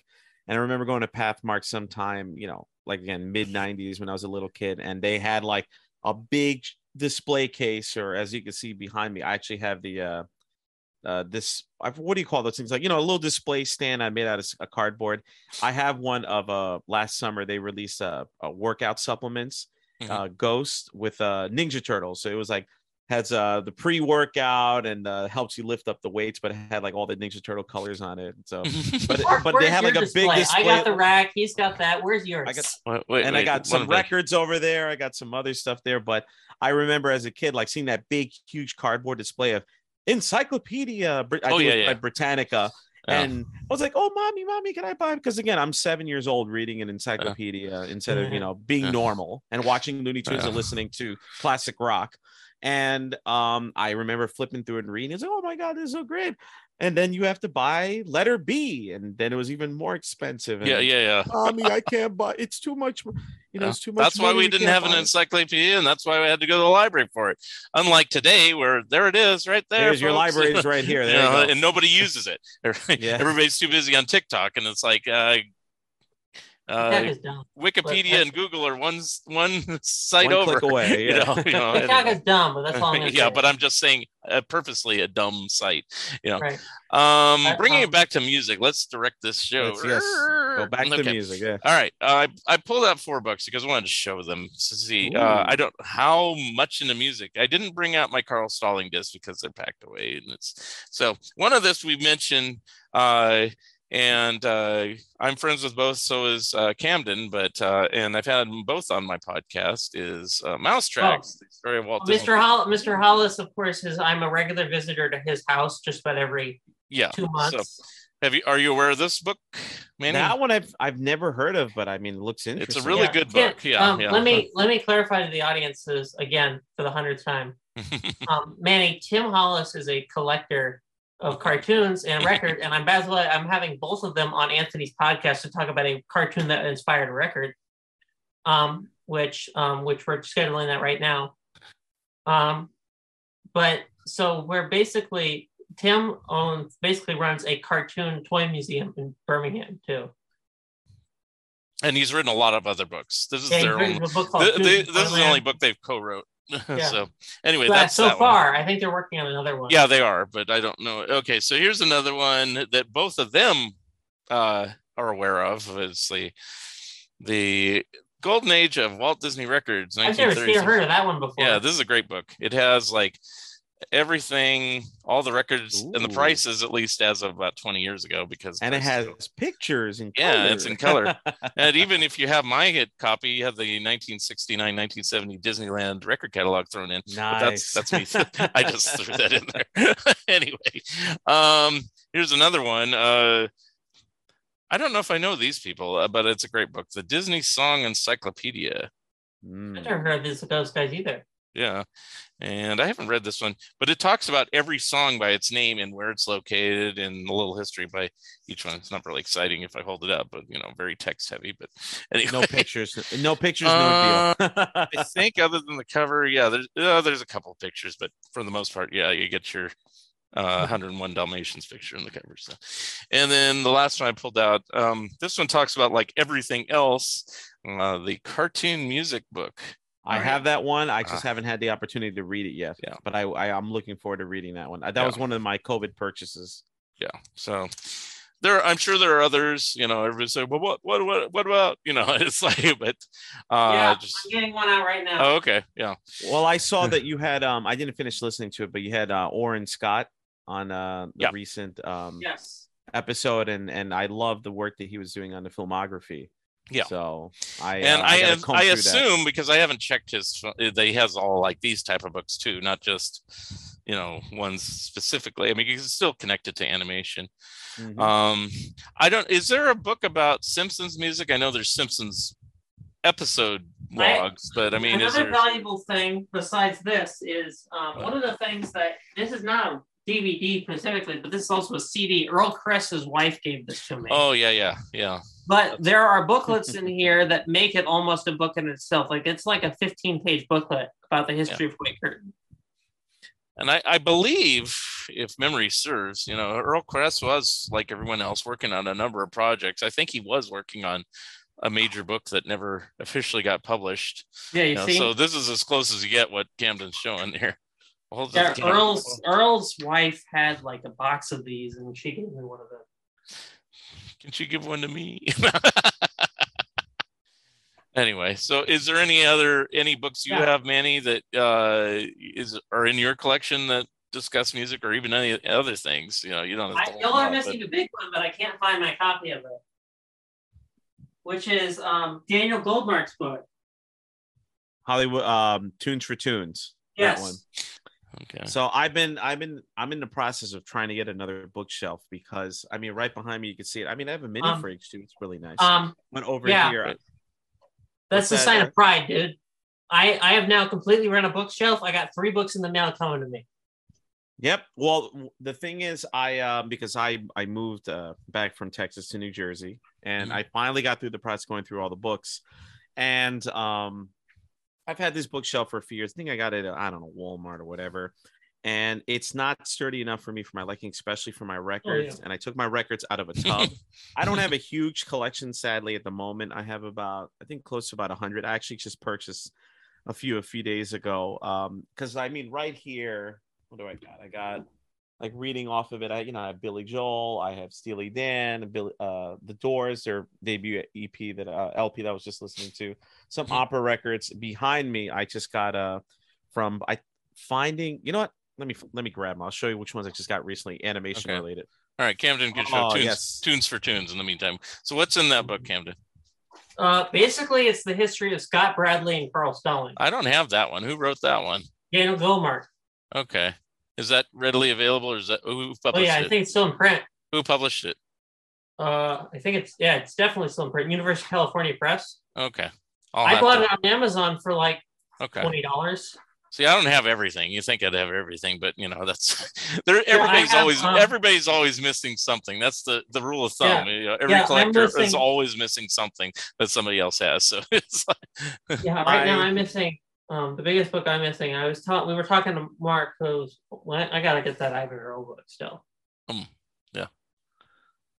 I sadly was I was reading something recently about like when vinyl was taken over by CDs. I think it was actually the year I was born, 1988, when CDs officially took over. I mean, when I grew up, I was raised on CDs and cassettes. I do remember though, when I was in preschool, we used to dance to a record of I think it was Greg and Steve, and it was called the Good Morning song. Good morning. Oh, you were to say Greg and Tim. I'm like, what? No. I didn't think that would fly in a 1992 pre-K class, but no, I was talking about Greg and Tim, Greg Ehrbar and Tim Hollis, and I'm like, what? I'm thinking of something.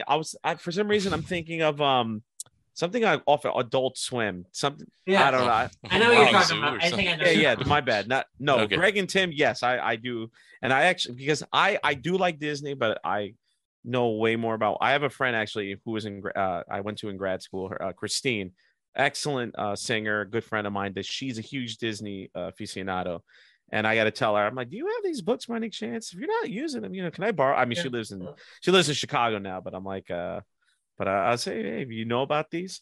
But anywho, with the records themselves, I mean, I started collecting vinyl a few years ago. I mean, I remember, I think the first record I ever got that someone gave me was, Rumors, Fleetwood Mac. Great album. But I'm like, you know what? The majority of the music I listen to is mainly from like the 50s to the 80s, and they were originally issued on vinyl anyway. And I'm the kind of person like, oh, look, they're releasing Abbey Road at Target, or, something from David Bowie or from Michael Jackson, Thriller, and all that. I'm like, I'd rather get the original, try to get as close as I can to the original album if it's still in good condition. A, I'm going to pay way less money, and B, I don't want to listen to a digital remaster that they just slap onto vinyl. But with these that I have right here, I actually animation related. Okay. I saw this one. I grew up watching Hey Arnold on Nickelodeon, and I saw that this was released. I didn't know that came out. Yeah, this was. I think this is a reissue. They made 400 copies, and I got the version of it that it's half orange and half green. And coincidentally, my favorite colors are orange and green because I loved Nickelodeon as a kid. My favorite Ninja Turtle is Michelangelo, and it all makes sense. But this Halloween is pumpkins, no, pretty much, yeah. But yet I still have it in the cellophane, so that's from Hey Arnold. I got that one, and from the same website, which I can't believe I don't remember it. Ren and Stimpy, you idiot. Yeah, I have that on CD. So.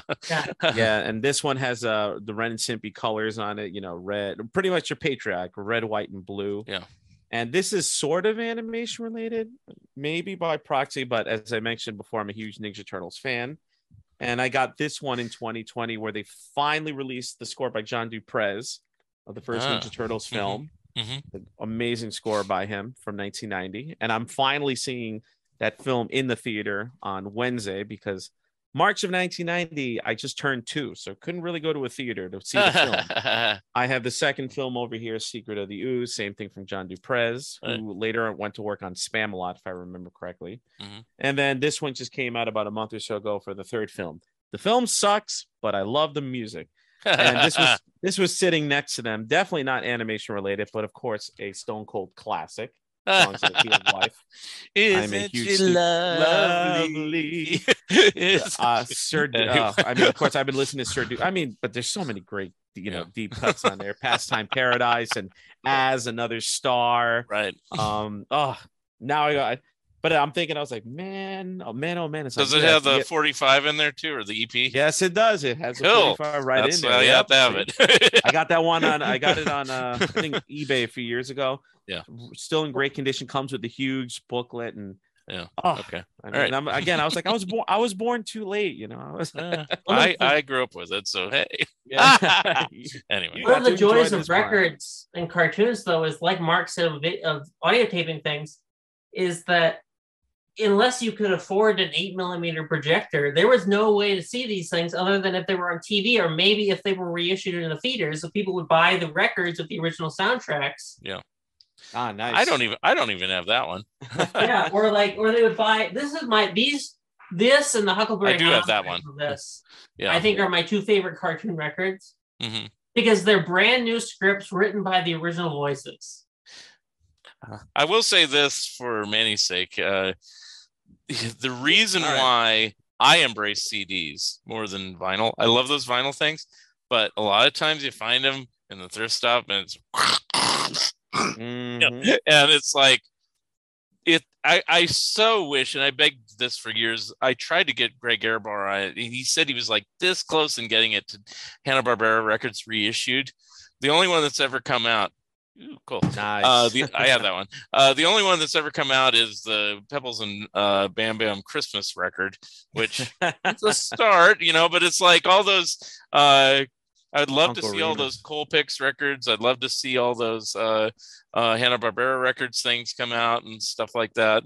You know, I know they say there's no market for it, but when there was a market for it, i.e. when CDs came out, you know, like about that time of the picnic basket, they should They should have reissued all those albums at the exact same time. They did. The second volume is just Flintstones record albums. Yeah, but it's not all of them. Do you really, Mark, be honest with me, do you really want the Flintstones reading Hansel and Gretel on CD? Yes. Ask Greg Airbar. He will say it louder than I just I have Fred Will. I have the one where Wilma reads Bambi.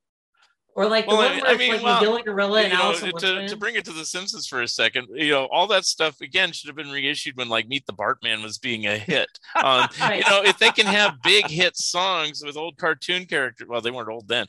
New cartoon with cartoon characters, you know, certainly they could have brought out all the old Flintstones albums all at the same time. And it's like, you know, it bugs me. You're a Popeye fan, you know. I try to get pristine copies of old Popeye albums, and it's like, I don't want to pay $200 for an old Popeye album. I want to pay like $5 or something, or $10, maybe Which 30. one is that? What is that? I can't tell. It is Woody Woodpecker. Okay, an original album from it, an original recording from it. And then I also have June Foray's copy. I have June Foray's, you know, the Rocky and His Friends record. Yeah, I have that. I have the record. I have June Foray's. From June Foray's collection that I got June's collection. I have 2 copies of that record. One of them is the actual record, and one of them is the music only track of them recording it. I don't think I have anything in here. Of the orchestra recording the music, the recording session of the music that they done. I got the Drew Carey Show soundtrack. Is it? I mean, CD. I have this one over here, but that's the same thing. I purchased the Teenage Mutant Ninja Turtles 3. I did buy it on as a record. I also did buy it on CD, and I still have a good amount of my CDs sitting around in my closet. I don't have everything organized here. This is just random stuff that I was listening to recently.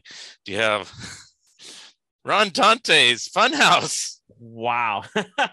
this he actually has tracks from, if you can see on here. It's tracks from Charlie Chan and the Chan Clan, because Ron Dante, who sang for the Archies, sang those songs too, and they sound like Archie songs anyway. And that's on here too. Yeah, Sugar is on here. And of course, I'm thinking of the Simpsons scene where the ice cream's melting on the beach. Tom and Jerry and Terry the Tugboat. See, they even carried it over onto the CD. Tom and Jerry albums really strange. I always like the fact that we have now Jerry back on audio from his cartoons in stereo presenting Sugar on the radio. Let's see, what other junk do I have over here? Which I always found it strange with you said though, because I know they did those Simpsons CDs, but they did it years, I think, after they did. Man, do you remember when those came out? Like Simpsons Sing the Blues and stuff like that? No, the ones with the original recordings from the show. That was like 96, 7-ish. 4 of them, I think. There's I have Yellow Album and Songs in the Key of Springfield. Songs in the Key of Springfield, and I think Simpsons Sing Out or something like that. Testify, I think was the 4th one, yeah. That was probably because they were collecting stuff from like seasons 9 and 10. So this is like late 90s. But that's early the one 2000s. thing that they should really do, because there's still really good songs in that show that they should really like do another one of them. It reminds me of, I never got the CD, and again, this is right around the time I first got into this hobby, so like probably 2001, 2, 3-ish. But they had a CD where I think it was either like Merry Melodies and Looney Tunes, or That's All Folks, or whatever it was. I know they had Bugs, Daffy, and Porky on the cover. Yeah. And let me guess, Kamden has it. He's about well, I mean, okay, there's a Carl Stalling project. Then they did a sequel, Volume 2. Then they did a 2-disc set. That's the one you're talking about. Yeah, and then there's a Bugs Bunny Superstar, or Bugs Bunny in Concert or something that was re-recordings, but it was still very good. Well, I have and there's a Tex Avery one too, and I have that too. That I didn't. I actually never heard of that Tex on Which one That is Tex Avery thing is still in print, and you can buy it for like $8 on Nice. Amazon. You have it with a cardboard sleeve. Mine is in a Yeah, you can buy it. Literally, it's on plastic Amazon. pack, anyway. I think it literally costs $8, still in print. Actually in grad school, I took advantage of looking up the, like I was a World Cat, and I'm trying to find a Rainbow Parade. I don't Nice. have that. Bootleg.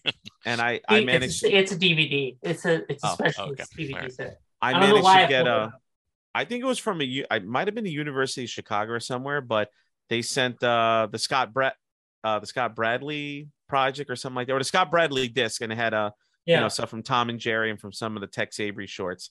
Mm-hmm. And again, during COVID, I had to send it back. I was like, wait, what am I supposed to do? Like, are they going to get it? Am I going to get fined? I ripped it onto my computer. And another good CD, by the way. Good, I guess it's on tape, and I still have my tape player too.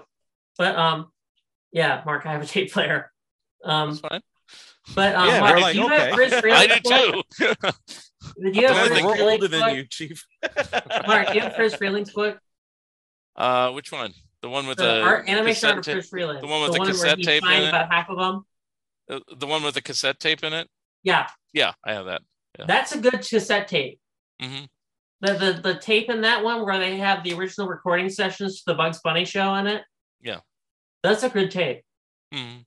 I have a copy of it on bootleg DVD because Greg Ford made a copy of it for me. So yeah, I don't have a VHS because I have no reason that VHS tape in that documentary, that thing is the only reason I have a VHS player.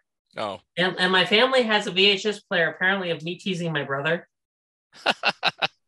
apparently off camera. Apparently they left the camera there. It was apparently me saying at Easter, and apparently the whole thing is me picking on my brother. And they said that. Actually, Kamden, that's a good question. Manny revealed that nobody in his family had really been interested in this type of stuff. No. So is your brother Kamden? Is your brother interested in cartoons or anything like you are? Nope. None of my family member are. I had tapes from like my sister had all these different VHS tapes of things, and one of them was the Bugs Bunny Roadrunner movie. Yeah. So people would just give it to her, and I would watch that, and that's why I got interested in cartoons. My parents liked cartoons as a kid, but I didn't get any information. My dad, interesting fact that my dad did work on something is he worked at a company where they ran radio stations across the country. But I got no influence from it. But music was not always playing around the house. Yeah. So no, and none of them are good at art. So I just picked this all up myself. Which I did want to ask one question, Mark, particularly you, Mark. Do you love it though when you learn about facts about pop culture and then you watch it in a cartoon and you see it? Because I love it like when you see things like I always listen to old time radio and you always see new references to old time radio. You mean understanding an old reference that you didn't understand before? Yeah. Yeah, of course. Yeah, I love that. Yeah, it's amazing. Especially when you thought the wrong thing for 40 years. It's like exactly. That's one of them. One of them is when they reference. Lucky Strikes. So it's like, for example, in the Columbia short I watched this morning, is so round, so form, so fully stuffed. Yeah. Now, what else do you think about when you think about something that says row round, so firm? You don't think of a pack of cigarettes. Well,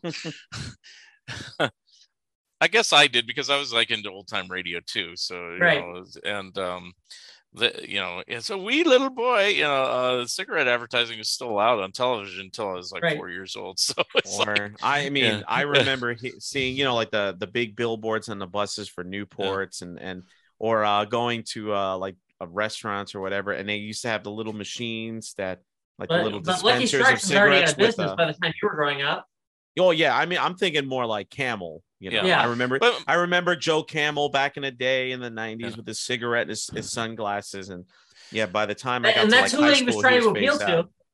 Yeah. Oh yeah, exactly. It worked. No, I'm kidding. I don't. You just pull out a cigarette, and you're just smoking. Here you go. You just burn it out on your microphone. Hold on, fellas. Yeah. My my dad never smoked, but he did fill me in on things, and he even said things that are a little off color for a kid to learn. But I still learned them. This might be new to Kamden. I don't know about Manny, but you've heard the LSMFT, right? Yeah. Okay, so the real, of course, Lucky Strike means fine tobacco. And yeah. Do you know what the jokey one that people used to say? No. Loose straps mean flabby tits. Now you learn something, and it's like my dad says, yeah, in the 50s, that's what people used to say. So, well, even as a kid for me, it's like Adidas, they used to say what that stood for. I don't know if you know that one. All day I dream about sex. So it's like that's that one. So yeah, I heard that one as a kid. Yeah, so, but yeah, the Lucky Strike one is always kind of funny because they would always say LSMFT, and it's like, yeah, all right. But they talk about things were so clean and virginal. Nah, they said they weren't. They said dirty stuff when back they then. say, it just wasn't. I always like, so Strum and I are always sending each other off color jokes, right? Yeah. And I sent him a picture of, apparently in one of the Columbia cartoons, it goes by really fast, but they went pretty down and dirty in like a one quick still. I think in one of the parrot cartoons, parrots like open the doors and you just see a woman bathing, and I'm like, yes, I know which one you're talking about. Yeah. Well, it's just like in, like the rescuers when they're in the little cockpit or something. I love it. There's like I always tell people a centerfold that goes by at the blink of an eye. Of course, people going the frame. There it is.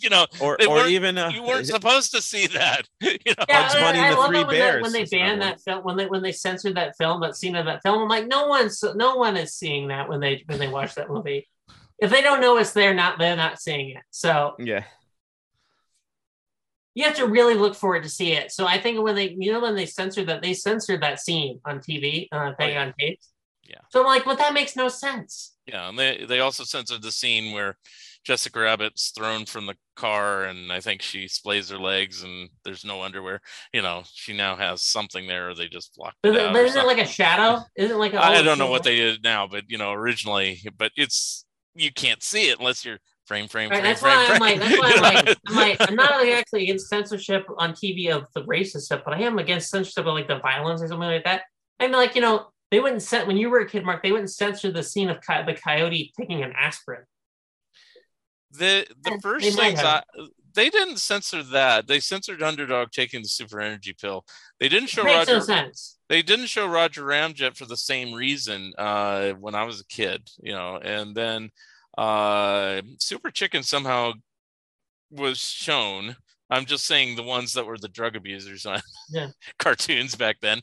But then the other one, the first time I knew of censorship was about 1975, 76. And it wasn't talking about censorship for like the censored 11 or whatever. It was about violence. There's a big kick in the 70s. And suddenly, and I think the short is called No Parking Hair. Is that the one where it's Bugs Bunny against the big giant construction worker and they're trying to build a freeway? Okay. That's the one that all of a sudden they censored like so much footage out of it that when you'd watch it on the Bugs Bunny Roadrunner show, it wasn't comprehensible anymore. And it's like, why are they even bothering to show this? It doesn't make any sense. They cut out all the explosions. They cut out anything that was remotely violent.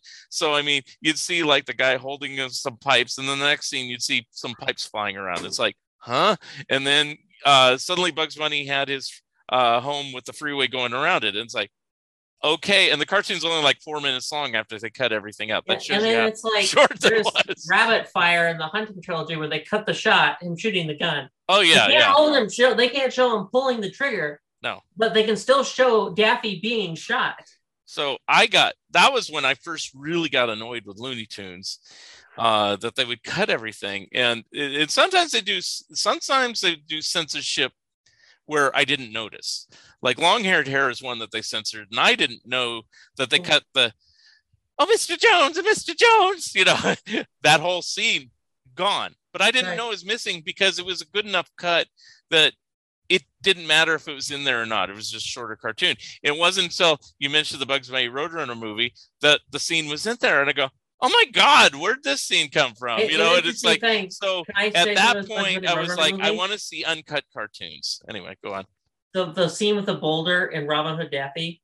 Yeah. I had no idea that scene exists until I saw that cartoon, because I was so familiar with it from the Bugs Bunny Roadrunner movie. Yeah. Which they cut that scene out for time. Yeah, they cut things for time in Bugs Bunny Roadrunner, but they didn't cut it for violence. So No, yeah, but they cut yeah. things for time all the time. Yeah. And I'm like, wait, this is a brand new scene. I'd never seen it before. Yeah. When I first saw that cartoon outside that movie. Mm-hmm. Now, I don't know. We're jumping all over the map. We've been talking for almost 2 hours, so I'll just kind of wrap it up here. But Manny, do you have any other final thoughts or anything else you want to say? And do you ever make personal appearances, or are you just showing up on Anthony's animation talk? Let's actually literally, you make opera appearances. That's yes. At the moment, I'm just still trying to figure out how to proceed with my performing career. I mean, for right now, mainly, I like to call myself a musical mercenary. I'm like, hey, you need somebody to sing for this choir, whether it's a church choir, community choir. I'm exactly, and I have the bald head too, just like Elmer now. But you know, I'm actually studying with a teacher on Tuesdays through Zoom, a teacher that's out in California as well.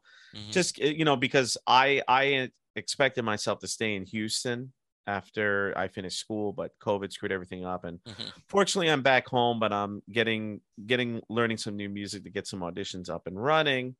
And there's other things that I'd like to explore, not just opera, but again, like saying interest in salsa, doing some other things. You know, I know I need a lot of work at it, but I would love to possibly do some type of work in voiceover. But at the end of the day, I just see myself performing. What it is specifically, I still don't know yet, because again, it's just COVID screwed everything up, and just trying to figure out, you know, just the way it's pretty much. I mean, a lot of us musicians, we felt like that during COVID, and sadly, and I think it's a load of nonsense too. I was talking about it with a buddy of mine, how like I have some my friends that I went to grad school with, you know, a lot of them were like Kamden's age or a little bit younger or a little older, and they're auditioning, they're doing the young artist programs and everything. And I aged out of a lot of those things at 30. And it's completely ridiculous, because there's a lot of talented classical singers that they vocally just don't click until, and a lot of singers in general, your voice doesn't mature really until you hit your late 20s, early 30s. And, you know, they put the arbitrary age limit onto what you're like, I'm thinking of auditioning for you know, like do a competition just to see where I can go. But this is my final year of eligibility. I'm 35 and I never competed in this before. But at the end of the day, it's like, I look at it this way. If I'm singing somewhere, if I'm creating content with Anthony, or eventually I'd like to create my own content that's either music or geeky stuff related. Hairless and in tune. Hairless and in tune with the Tooney Tenor. But yeah, I mean, at the end of the day, that's what I like to see myself do. And I mean, as for, you know, I've been listening to, you know, Mark, I've been listening to this podcast here and there, and I was very flattered that you invited me on here, and I'm hoping I didn't. I hope we pass the audition, you know, in my case. And it would be cool if I could get to talk, you know, not just animation or music or anything. And Sure. It's yeah, and again too, like I said, with I mean, you'll never ever hear me call myself an expert, especially on animation. I'm just an aficionado. I enjoy it. I know a thing. Aficionado's the term I use too. Yeah. And with music, I mean, some people are like, well, you are a master of music. I was like, yeah, it's just a piece of paper. But at the end of the day, it's like, I call myself, I'm the eternal student, and I'm always looking forward to learning new things and just talking about stuff I'm passionate about. And it's music, and it's you know, being as I say on Anthony's channel, being a nerd about various subjects. You know, as in our case, you know, we're all fans of theatrical animation, and you know, it's always fun to talk about, because, you know, like with some of my closest friends, like my close group of friends, like I know tons of people from all different jobs and places and whatever, but like my core group of closest friends I consider like family they're not talking about Looney Tunes. They're not talking about, Stevie Wonder. They're, like I one of my buddies that I'm actually he's gonna treat me to dinner tonight for my birthday. But he was like, I was like, dude, like, why do you hang out with me? Like, I'm not because, I still have that baggage of, when I was growing up and, like, oh, you were into comic books, you were into cartoons, or especially I have friends that are really big into anime and manga. It was like, oh, I was like made fun of it, and now anime and manga are huge. And I said, like, like I'm openly nerd, like, I wear my Looney Tunes and Ninja Turtles gear and my music stuff with pride. And he's like, because you're you, like you are the genuine article. You don't hide away from the stuff you enjoy. And I even said, I was like, yeah, but it's weird. And a lot of people say, yeah, but Manny, but you're weird in a lovable, friendly way. You're not weird like, let me call the cops on you kind of weird. Yeah. And it's great now that, that we are now at that age that I've never been made fun of for being, and I think I only remember one time in my life where I've ever been made fun of for liking cartoons, and that one person never did it again because everyone else got mad at him. Yeah, it's because it's I would say in the past 15 years has become more socially acceptable. I mean, like, I was like wearing like Ninja Turtle shirts and like having my animation books with me in high school. And I grew, where I grew up on, the fourth largest city in New Jersey, and it's a rough area. Yeah, I'm wearing a Legend of Korra shirt. You got the Comic Book Authority. You got Chuck Jones. See, we're a bunch of nerds. But I went to actually. Mark, where'd you get it? I went to a party. I think it was. They had a party just before I was leaving Houston, like my buddies from grad school, and my friend, like a few of my friends, their boyfriends were there. They were talking to me, and they were like, "Oh, we hear that you're like a cartoon guy," and I'm like downplaying, like, "Yeah, I know a thing or two, whatever." And then it just started flooding me with questions, and like I'm answering them, and they're like, "Oh my god, like this is okay." Just to get into in the conversation, I'm just like, where were all these people 20 years ago? Exactly. Like when we were being, like you had to hide that in shame, or of course, like sometimes I'll see on Instagram or whatever on social media, it's like these really gorgeous women like collecting, comic books and Pokemon cards and this and that. And again, I'm like, where were these girls when I was a kid? It would have made life so much easier. Lucky. Before we go, I do.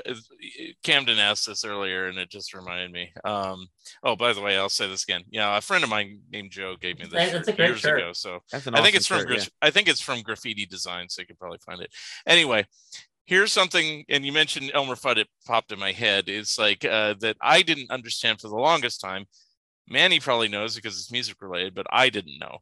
Is Corny Concerto, and he goes, and the music goes around and around, and it comes out here. Yeah, and I didn't know there was a song that they sing that exact lyric, and it's like years later I hear this song, and it goes, the music goes round and comes out here, and what, and it's like, I did that double take like that because it's like there was one of those moments that I'd seen Corny Concerto 1,000 times, and it's like I didn't know that song.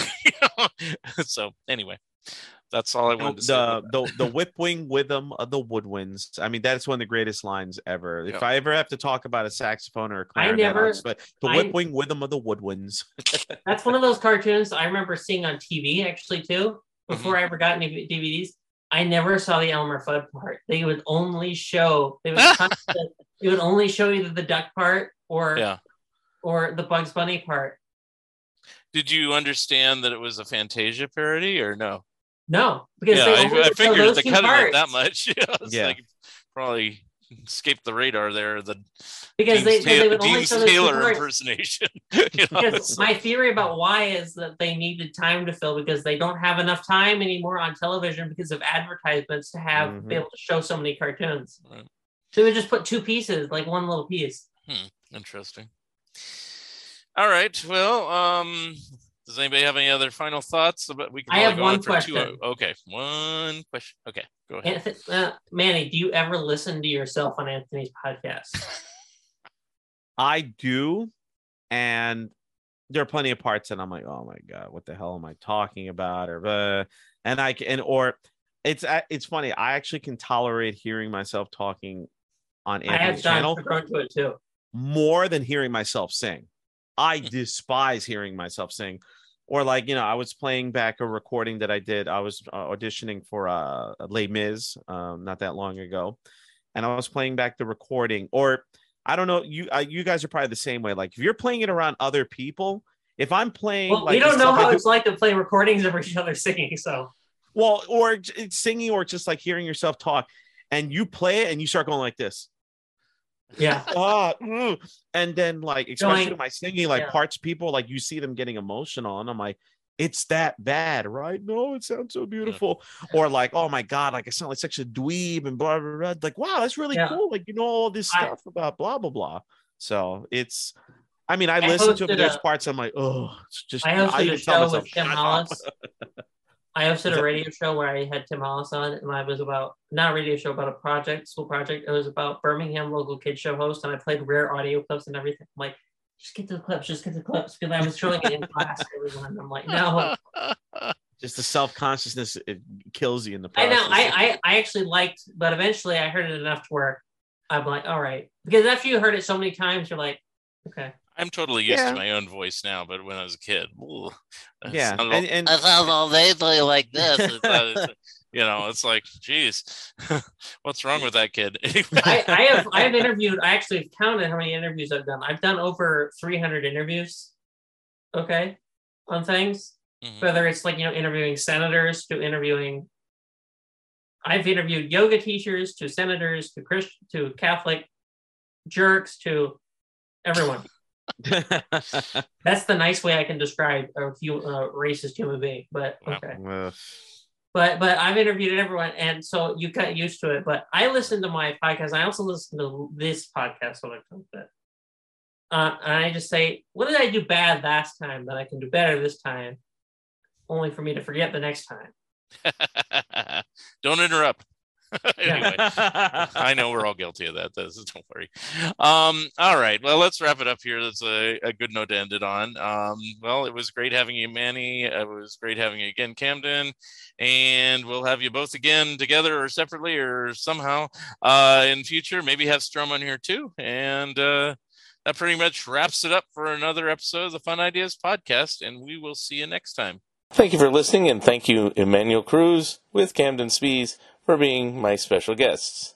Remember, you can always watch the video version of this episode on YouTube. Episode number 206 will be coming soon.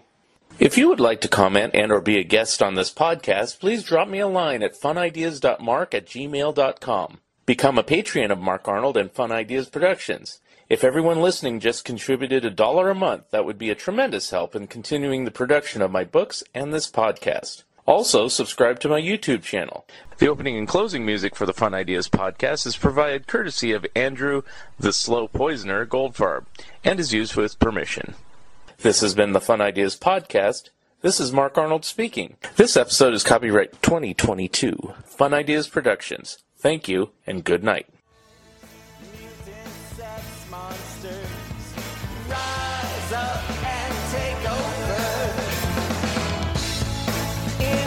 Darkest hour.